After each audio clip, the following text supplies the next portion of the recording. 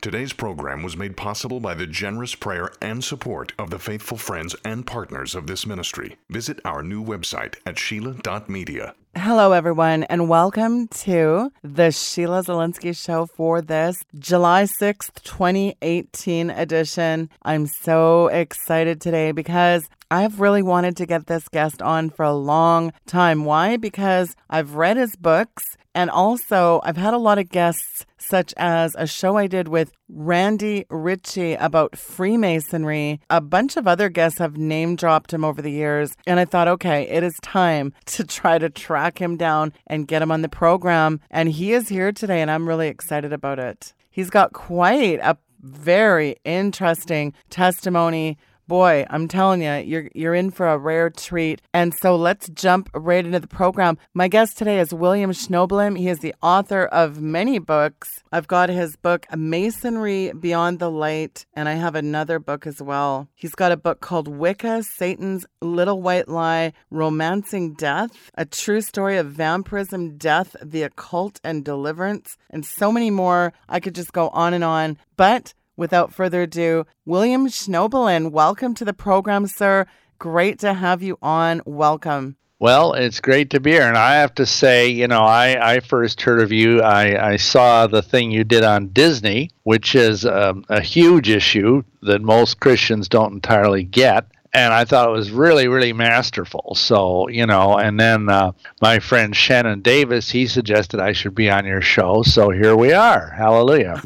That's awesome. It's always wonderful to get a recommendation from my good friend Omega Man. And also, thank you about the Disney. Deception is the name of that. And yes, Disney, that is straight out of the pit of hell. But that's a whole other show. Now, listen, William, you've got such an incredible background. Randy Ritchie said it best on my show. He left the highest level degree of Masonry you can go. You've just got a tremendous story. I'm going to hand you the mic because you're the best one to tell it. So you throw it back to me and you're ready. Take it away. Well, sure. Okay. Well, I was raised in the Catholic Church back before Vatican II in the 50s, and I wanted to be a priest. And, went through college, went through minor seminary, all of that. And along the way, I had a professor who was a priest, he was a Catholic priest, tell me that Jesus, quote unquote, had been an occultist. That if I wanted to do the things he had done, and of course, you see in the Catholic Church, they have this doctrine, sacerdotus est alter Christus, which means the priest is another Christ. So when you're up on the altar doing the Mass thing, the liturgy, I think they call it now, you're acting as Jesus Christ. And he said, if you want to be like Jesus Christ, you have to do what he did. And this guy claimed that he had gone and studied in the Orient, that he'd studied with Egyptian magicians, that he'd studied with the lamas of Tibet and Indian gurus and, all this weird stuff. And, I was like 18 or 19 years old. I was just a kid. And this guy was a priest. And, back in those days, it was like if the priest said something, it was like, God is saying something,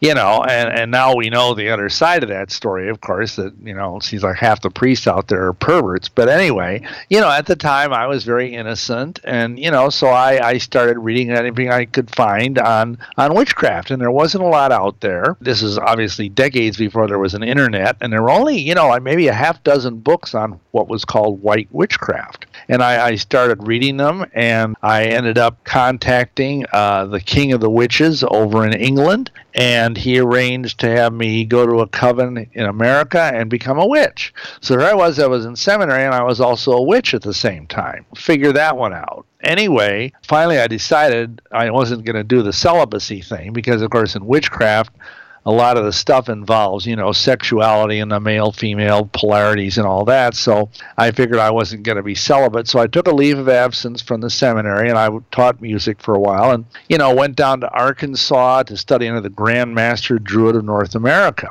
And I became a Druid High Priest, which is, kind of a slightly different version of regular old Wicca, which is the term that's used for white witchcraft. For those of your listeners that may not know that word, it's Wicca. It's also the name of my first book, Wicca, Satan's Little White Lie. And so anyhow, this man, this high-ranking Druid guy, he was like supposedly the highest-ranking Druid in North America. And he also was a 33rd degree Mason. And he was also a Mormon bishop. And this guy told me that if you wanted to really understand the Luciferian mysteries, you needed to join the Masonic Lodge. And so moved to Milwaukee to start doing witch covens, because we set up shop at the local occult bookstore, and we had like dozens of young people. And I mean, I say young, I mean, this time I was only 25, 24 years old. So we had all these people. I personally initiated 175 women into Wicca, over the years of the 70s. But I had an opportunity then to join the Masonic Lodge. And so as far as I knew, there was no incompatibility between witchcraft and Freemasonry, because this high-level Druid guy was a Mason.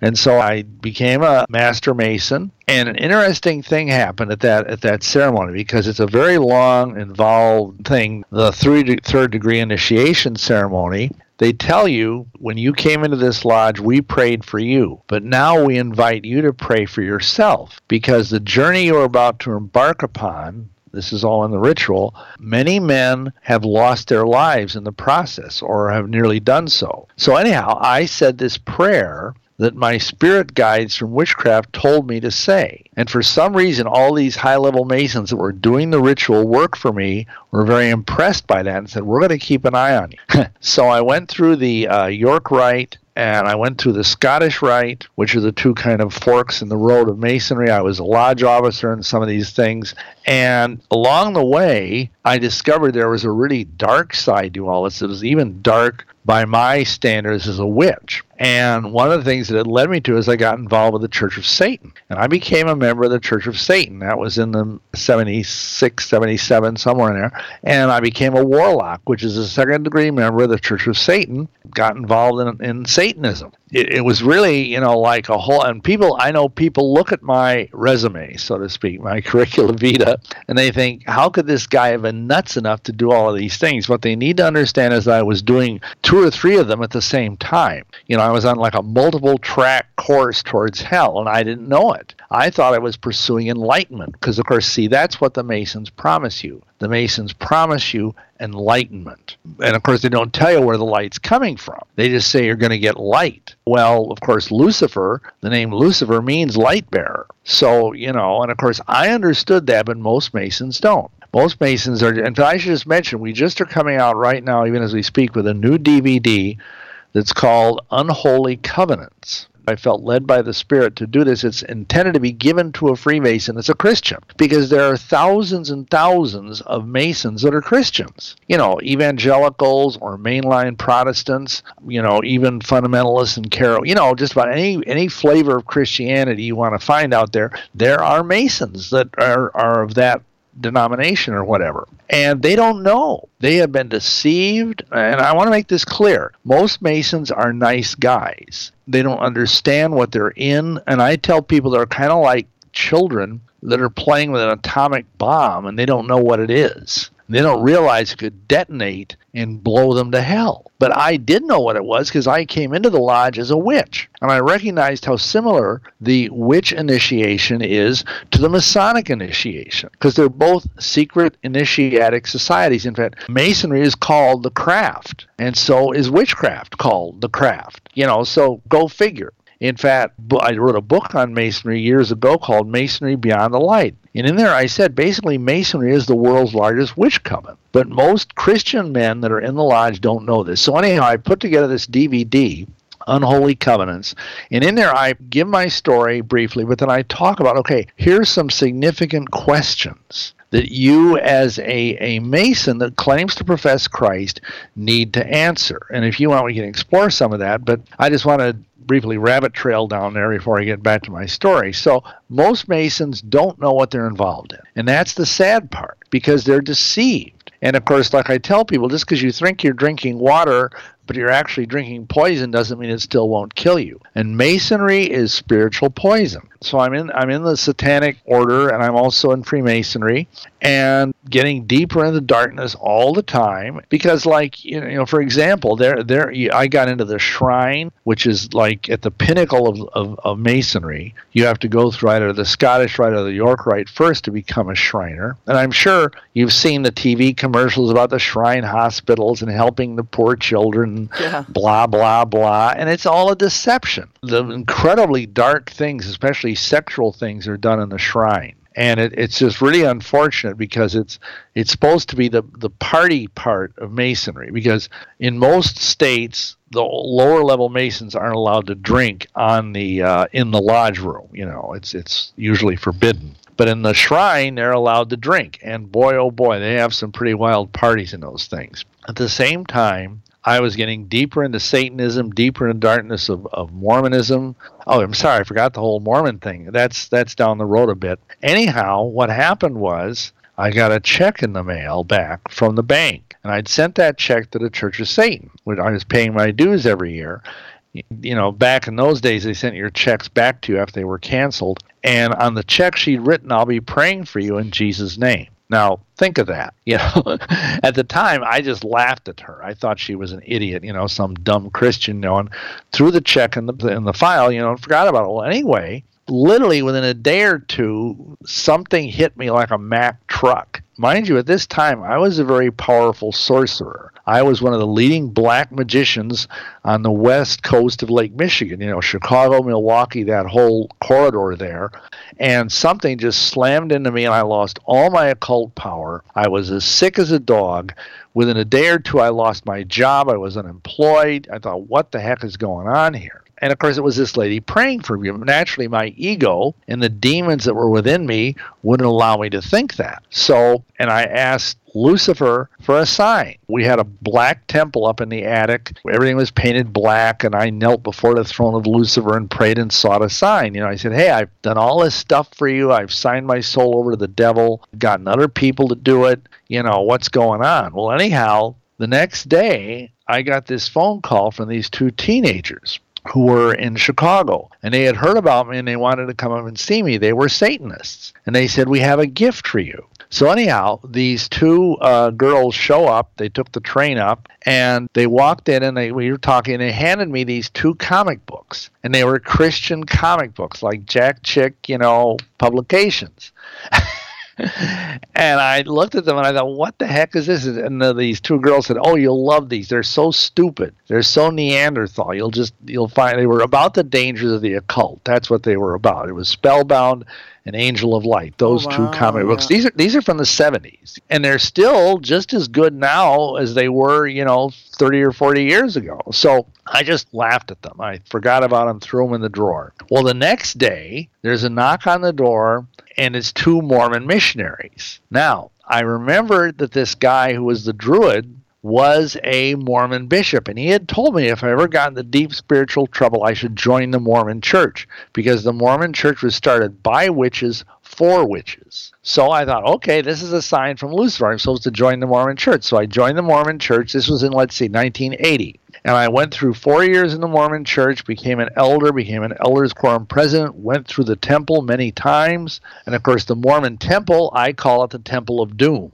Joseph Smith's Temple of Doom, because it's a terrifying place. We have a DVD called Mormonism's Temple of Doom that goes into why that's the case. But so the funny thing is, just like, we read in the Bible that the Almighty was able to use a donkey to talk, well, he used the Mormon church to get me reading the Bible. And so for the first time in my life, I was actually reading the Bible, the King James Bible, because that's what Mormons use. Gradually, I studied myself to the point where I was realizing there were serious flaws in the Mormon church in terms of their theology, comparing them to the Bible. And at one point, I was an elders quorum president, and it means you go out and you visit people and call pastoral visits to see how people are doing. And I was exhausted. I came home, I flopped down on the couch and picked out the Bible to study it, and the Bible fell open to Matthew 11. It says, come unto me, all ye that are heavy laden, and I will give you rest. Take my yoke upon you and learn of me, for I am meek and lowly of heart, and you will find rest for your souls. For my yoke is easy and my burden is light. And I sat there and thought, wow, if this is, a light burden, I'd hate to see a heavy burden. I was out there working 40 hours a week for myself and my family,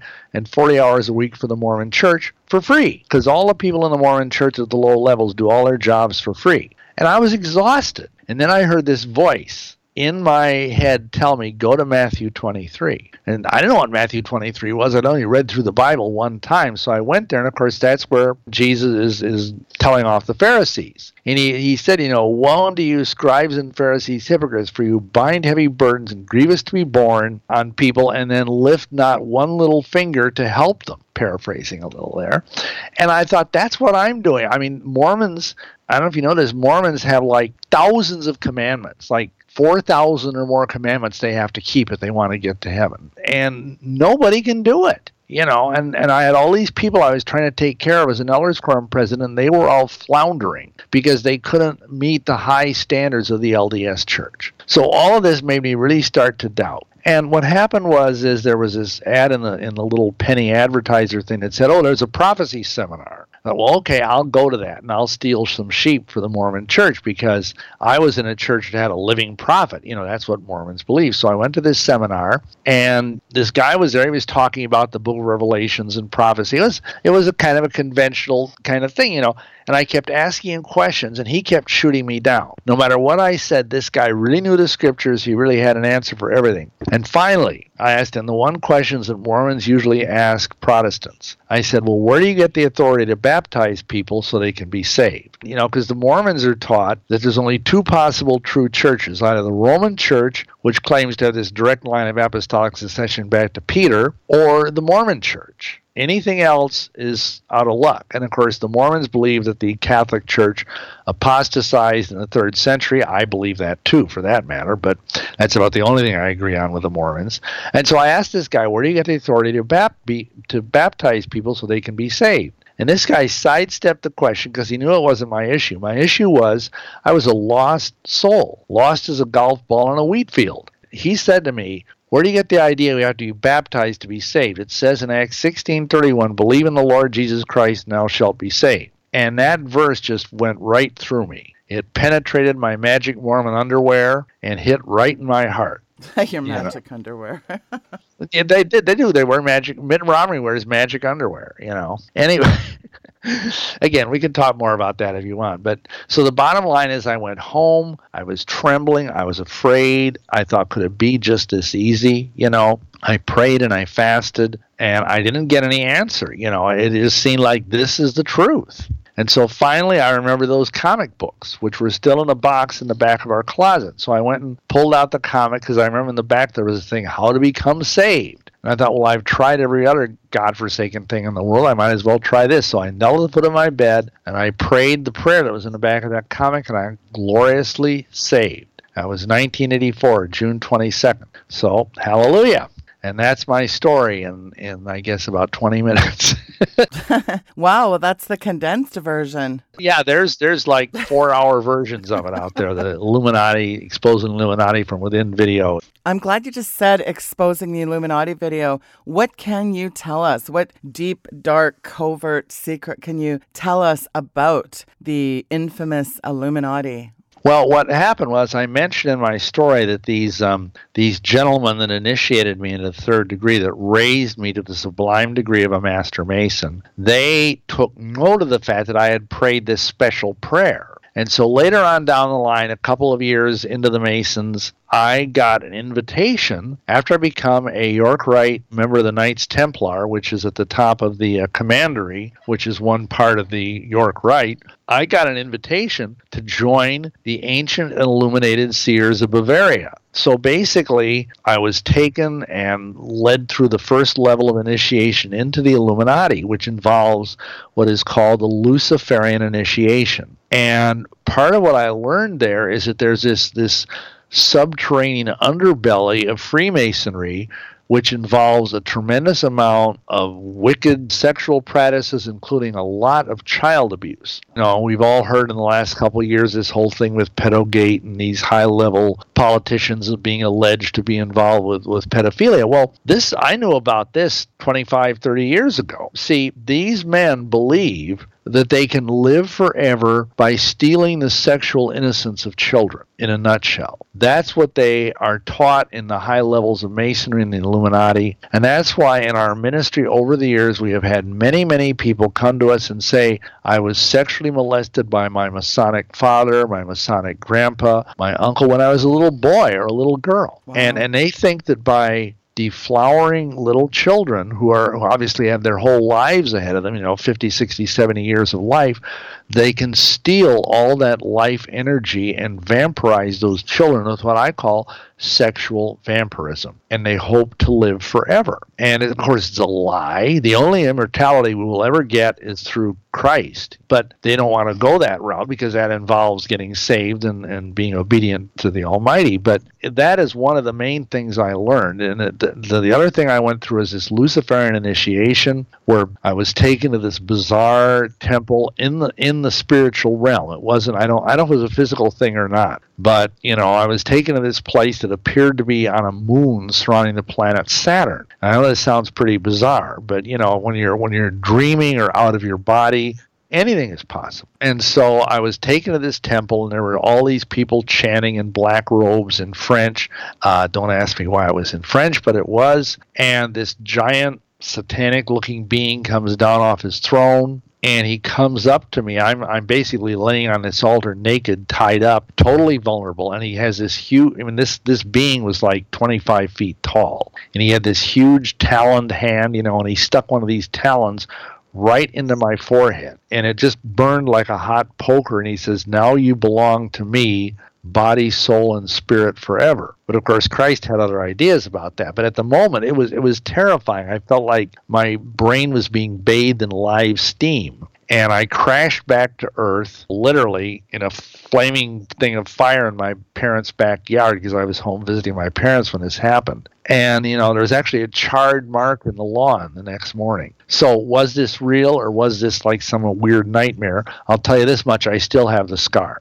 Wow, maybe some kind of human astral projecting, which, a lot of high-level witches, they do admit that they travel around the soulish realm. Really, really demonic stuff. Now, it's interesting. You were exposing this stuff way before the Stanley Kubrick film. And by the way, he died during the filming of that movie. Probably just a coincidence. He died on the set of Eyes Wide Shut. Yeah. You've got all those robed characters and dark and sinister overtones. You've been talking about this stuff for, like you said, 40-some years. A lot of this, as you said, high-level rituals go on that we probably don't even really want to know about, William. Right. And that's why, I don't try to get too deep into some of this stuff because I don't want to frighten people. But a lot of people don't even know this stuff is out there. They, like I said in many different venues, they think they live in Mr. Rogers' neighborhood. And they don't. There's this dark underside of society. And you're right. That's exactly what Kubrick exposed, in that Eyes Wide Shut film, that behind a lot of these powerful people, all the way up to the highest pinnacles of power, the way they get there is through this occult underbelly of society, and that's sad, but that's the reality. The stuff these weirdos do with blood, though, that's got to be the most disturbing part of it. The drinking of blood, the ingesting of blood, which the Bible clearly condemns. Some of this stuff is just so, it's unthinkable. And now I'm reading about androchrome and other things. It's just, you almost can't even read about it because it's so horrific and it's just so disgusting. A lot of these billionaire Silicon Valley types, they're all into blood drinking. It's going to give them some type of immortality. A lot of these Peter Thiel types, they admit on record of ingesting young blood.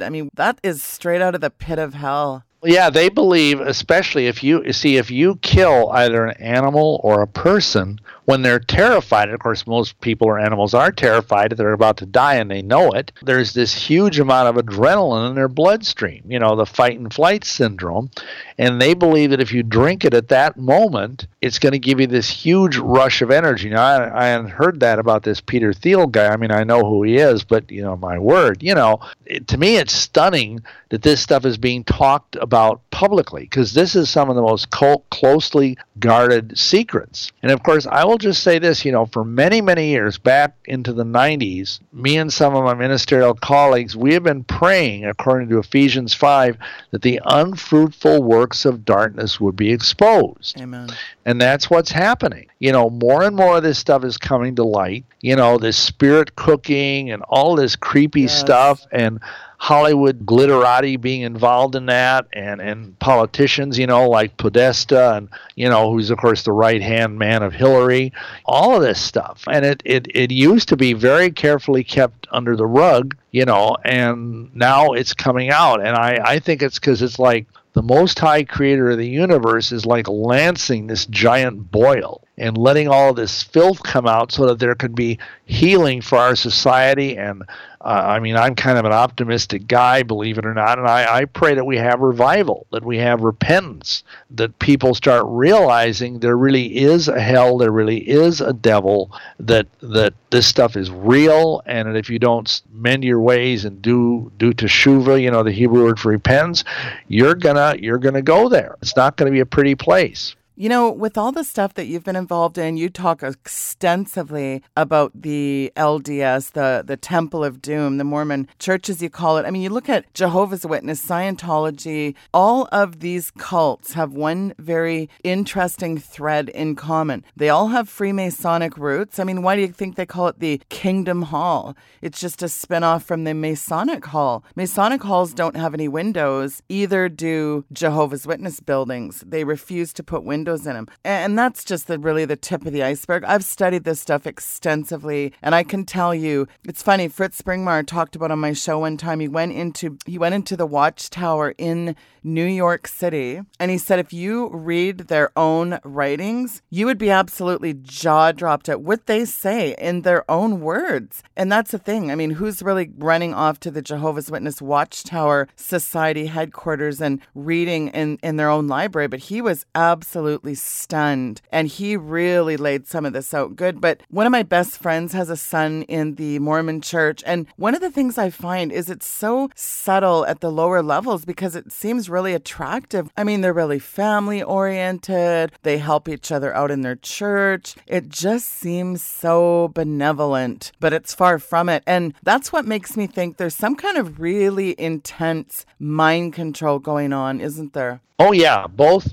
of those groups, I'm more familiar, of course, with the Mormons because I was one for 5 years, but both of them use psychological manipulation and, of course, spiritual manipulation. But I remember as a Mormon, we were taught to bear our testimony. That's the term that's used. And you say, I want to bury my testimony that Joseph Smith is a living prophet, that the Book of Mormon is true, that, and you go, and it's like a thing you memorize. And you notice if you witness to a Mormon about Christ and you push them kind of up against the wall scripturally, all of a sudden their eyes will glaze over and they'll start saying, well, I believe that I bury my testimony that Joseph Smith is a prophet and the Book of Mormon. And you just got to go clap your hands and say, wait a minute, how do you know that? And the look on their faces when you do that, it's like their eyes go, you can almost see tilt in their eyes because you've derailed the programming, at least momentarily. Yeah, they're totally in a trance. Well, and let's not forget the Catholics. No one is more deceived and duped than the poor Catholics. Oh, yeah. And the Catholics are the worst of the lot, because they've been at it the longest. They have this huge, it's like a flywheel of evil that keeps going forward and forward and forward. And, that's why I personally, everybody has their own theories about this, but I think when the Antichrist appears, that the Pope is going to be the false prophet that's prophesied in the Book of Revelation. And I think that the beast himself is going to be a political figure with obviously religious overtones. And, of course, the dragon is going to be, the devil himself. So that's why we made this. We have a DVD called Catholicism, the Church on Haunted Hill, where we go into all of this and explain. The Vatican is actually built on a cursed hill. one of the 7 hills of Rome. And it's the Vatican Hill, before, they built the cathedral and all that stuff, that used to be the place for soothsaying and necromancy. It was kind of like, if you will, a shopping mall for fortune tellers in ancient Rome. You could go if you wanted to have your fortune told, your entrails, all this weird junk, They would go to this Vatican Hill. It was one of the 7 hills of Rome. And that's where they chose to build St. Peter's Basilica. Isn't that interesting? In fact, some people believe, I know Pius XII, who was the Pope when I was in my early years of being a little Catholic boy, he believed that the gates of hell were right underneath the Vatican.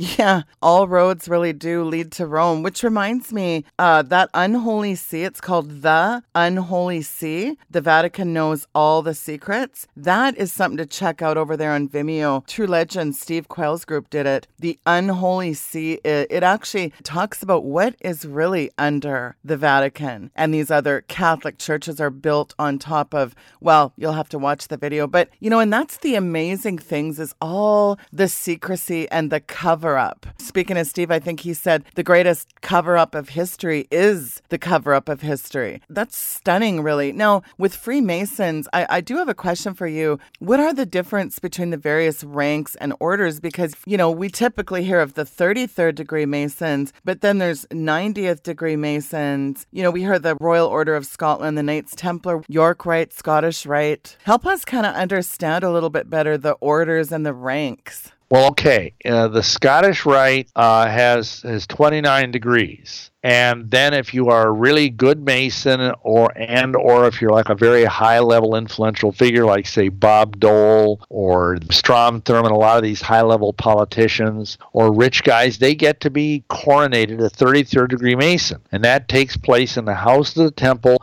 which is 13 blocks from the White House in Washington, D.C.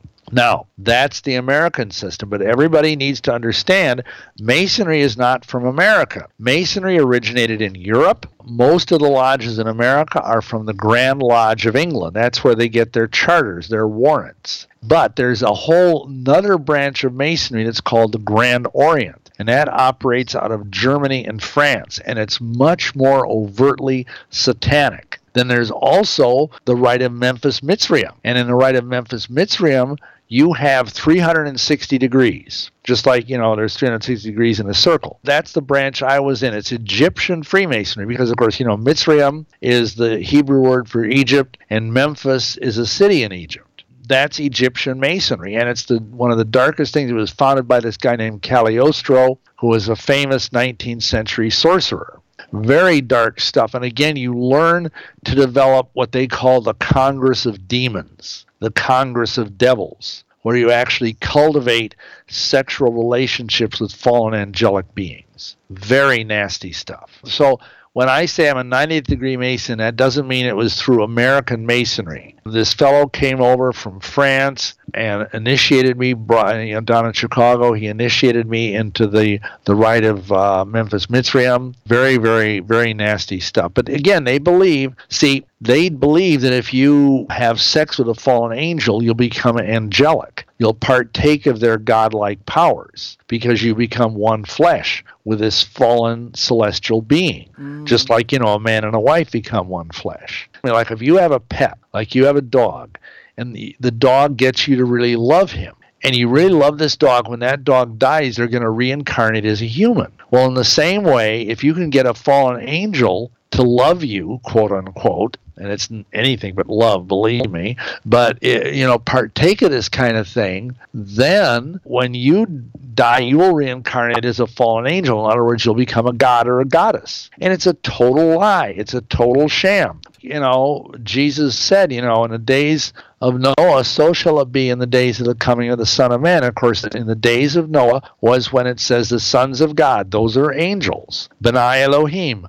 They came down and they married the daughters of men. And then they had these children, the Nephilim, who were the mighty men, the men of renown. And these were these demigod-like beings like, Hercules and, some of these characters you see, even like, beings like Thor or these various, demigod-like beings, all of this stuff is from fallen angels. And of course, then there's the whole concept of the egregore. The fact that's a Greek word. It means a mind form. The idea that if you take some idea and you get enough people to believe in it and worship it like an idol, that it eventually gathers enough energy from all of these hundreds or thousands of people worshiping it that it acquires a life of its own and it becomes a demonic strongman. Something like, Shiva or Kali or Krishna, or take your pick of all these dozens and dozens of false Elohim, false gods all over the world. They all are powered by the worship of their followers.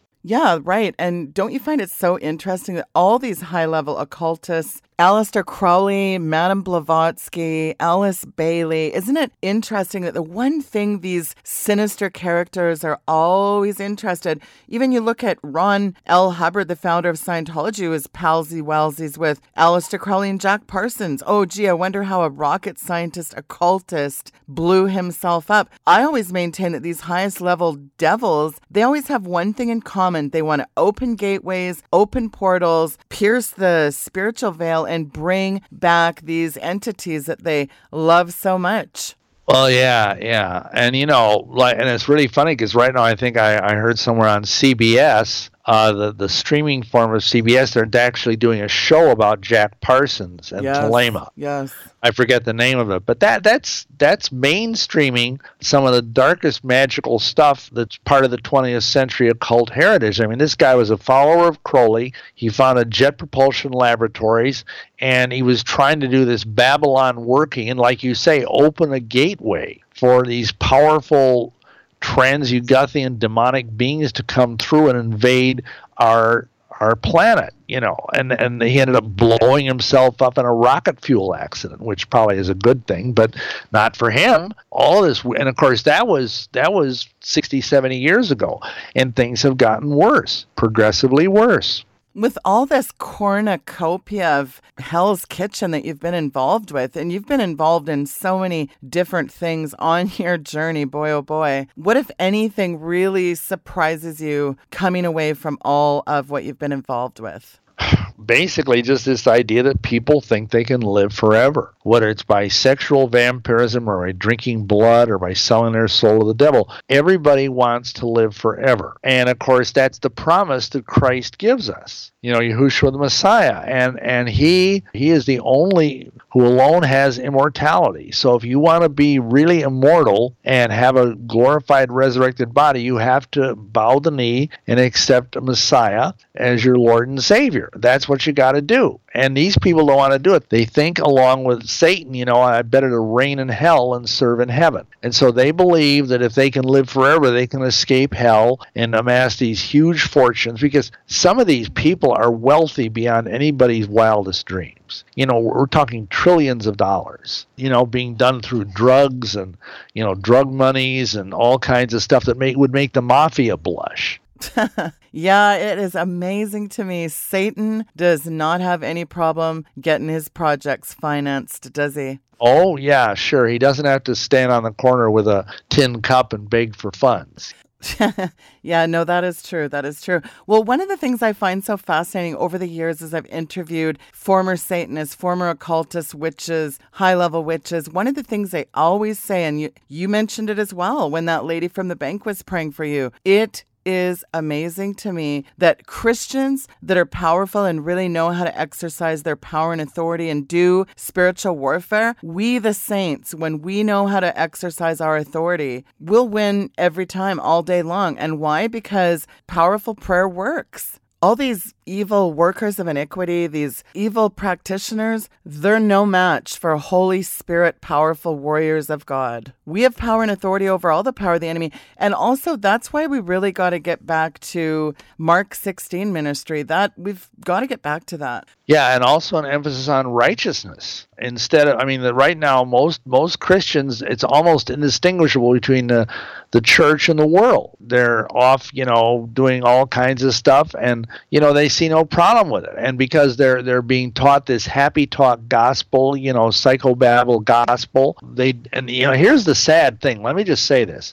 The sad thing is people are hungry for something to be really committed to, and that's why they join a cult. Because most cults, like the Mormons or even the Muslims or the Jehovah's Witnesses, they demand more of their followers than the church does. And people at some level, they understand there needs to be a strong commitment and a lifestyle change. And that's why you see these things like this black Muslim organization going into prison and capturing the lives of these young black men that are in there for all sorts of various offenses. And they quote unquote turn their lives around, but they're serving the wrong deity. This always reminds me of what Dr. Walter Martin said. He was one of my mentors. He said, the cults are the unpaid bills of the church. Wow. If the church was doing its job, there would be no Mormons, there would be no Jehovah's Witnesses, because revival would be spreading throughout the land like wildfire. I mean, do you realize that at the beginning of the 19th century, there was so much revival going on in America with the preaching of mighty preachers, Jonathan Edwards being the best known?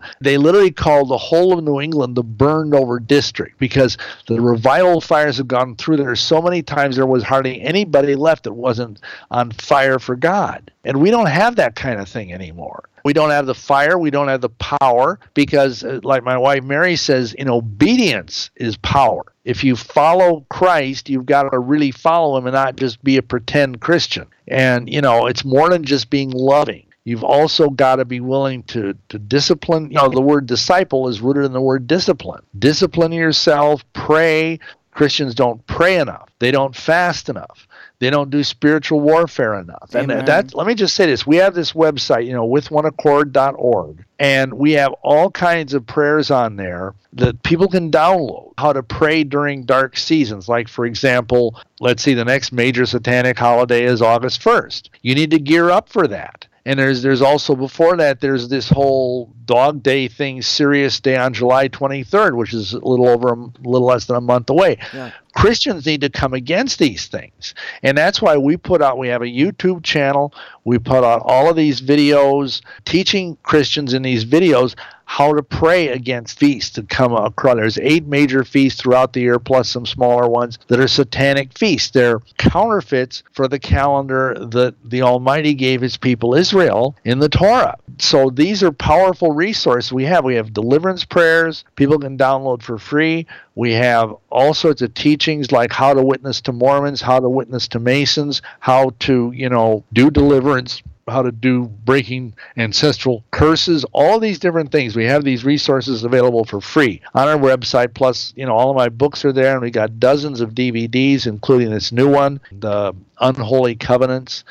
Lots of stuff. People just, in fact, we have one huge thing that I did with an Australian firm. It's a 9-hour DVD set, and it's called Interview with an Ex-Vampire. Imagine, talking to this woman from Australia, interviewed me for 9 hours. Not all at once, of course, thank goodness, but, and it's an amazing package of materials. You can get it on our website. Now, you got involved in vampirism. We've had this, especially for the last decade, a real obsession with vampirism. Every other movie or show is about vampires. I find a lot of kids and teenagers are into this nowadays. Look at the popularity just of the Twilight Saga. What are some things, Bill, you can share with parents out there regarding maybe their teenagers are into this? Because after all, it's cool, trendy, and sexy to be undead, Bill.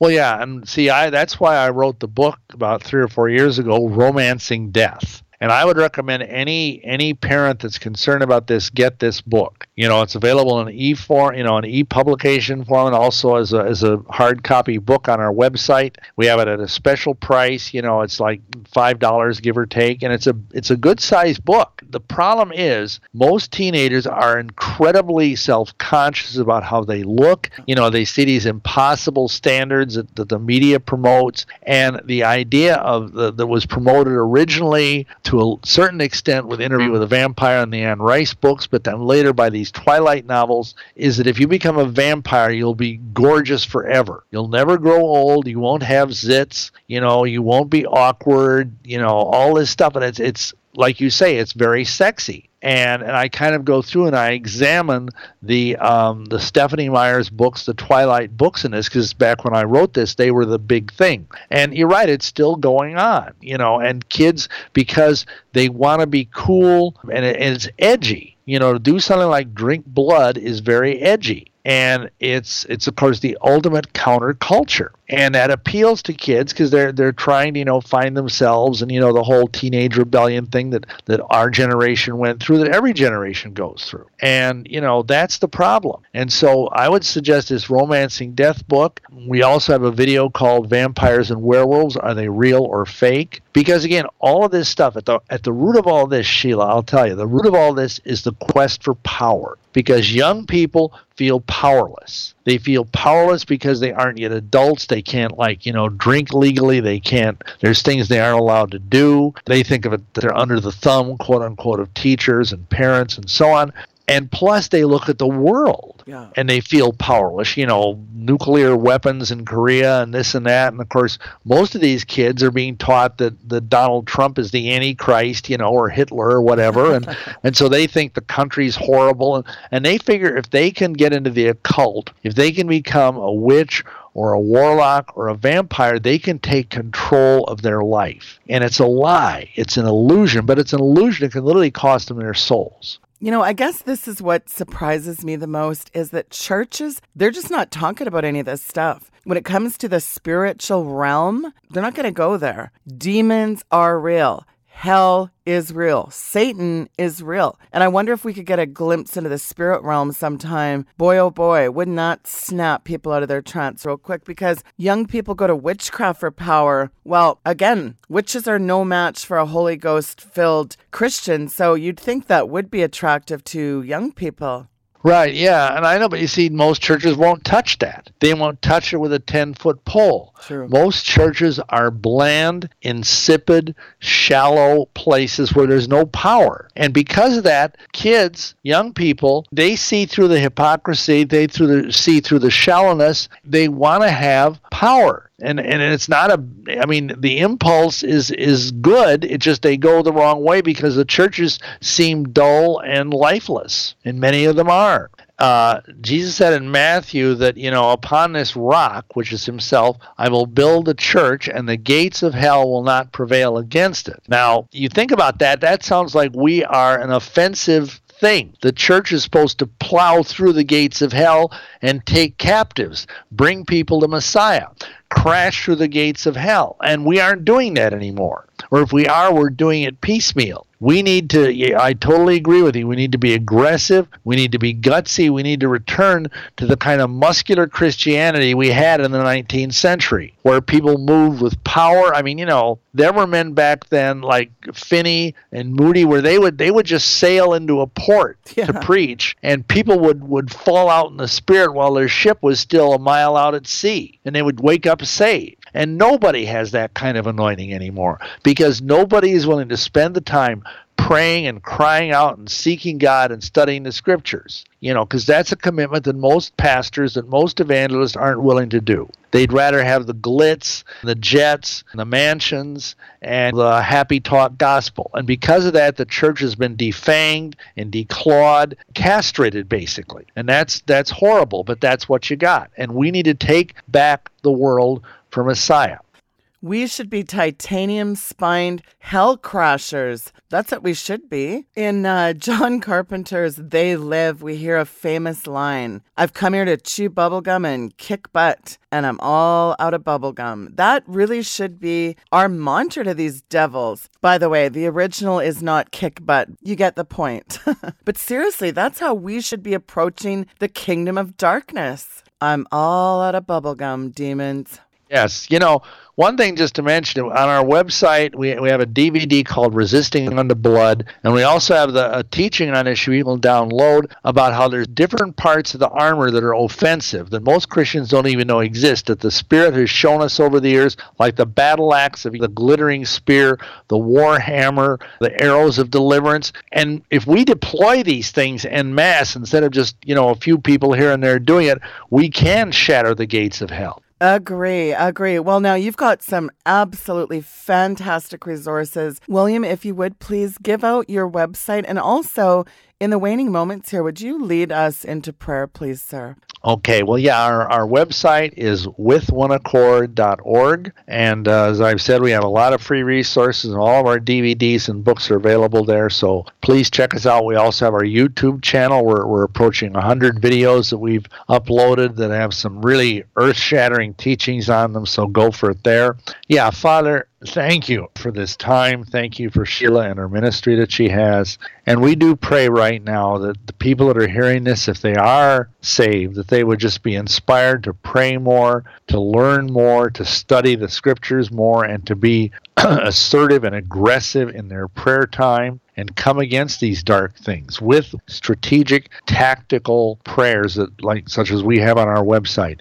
And Father, we ask you to please bless this broadcast, that it would reach many, many people and change their lives. And Father, we do pray that if there are people out there listening to this that are not born again, that don't know Jesus as their Savior, Father, we pray that you would just touch their hearts by what I've shared, that no matter what they're involved in, how their lives are not the way they'd like them to be, that He's the answer, that Christ is the answer. They need to bend the knee to Him and pray, repent of their sins, confess their sins to Him, and ask Yahushua, Jesus Christ, to be their Savior and to be the Lord of their lives, to save them from their sins. And that's what it takes. It doesn't take joining a church or being dunked in water or going to the Mormon temple. It just takes entering into a personal saving relationship with the Master of the universe, Yahushua the Messiah, Jesus Christ. And we thank you, Father, for touching these lost people with your truth. In Jesus' name, amen. Amen. Thank you for that, William. And thank you very much for coming on the program and laying this out. This is really important stuff. And I really highly recommend that folks jump on over there to your website and get some of these resources. They're very good, especially the stuff on Freemasonry, the Temple of Doom. That's so good. It's a must-have. Just so many great resources. William, thank you again for taking the time and coming on the program. We appreciate it, sir. Thank you. Well, thank you for having me, Sheila. Maybe we can do it again sometime. Oh, you better believe it. I'd love to have you back on. Folks, that was William Schnoebelen. All his information is linked there in the description below. And do check out, like I said, his website. So good. You're in for an incredible treat. Tomorrow, Dr. Van Hutchinson. Do not miss this show. It's called Satan's Kingdom. And boy, oh boy, is it ever good. So be watching for that. Make sure that you are subscribed to both the podcast. Just type in Sheila Zielinski Podomatic and become a subscriber. You'll get notifications on the podcast and the YouTube channel. And make sure you're following me on social media. Thank you so much for your time. We'll see you real soon. Good night and God bless.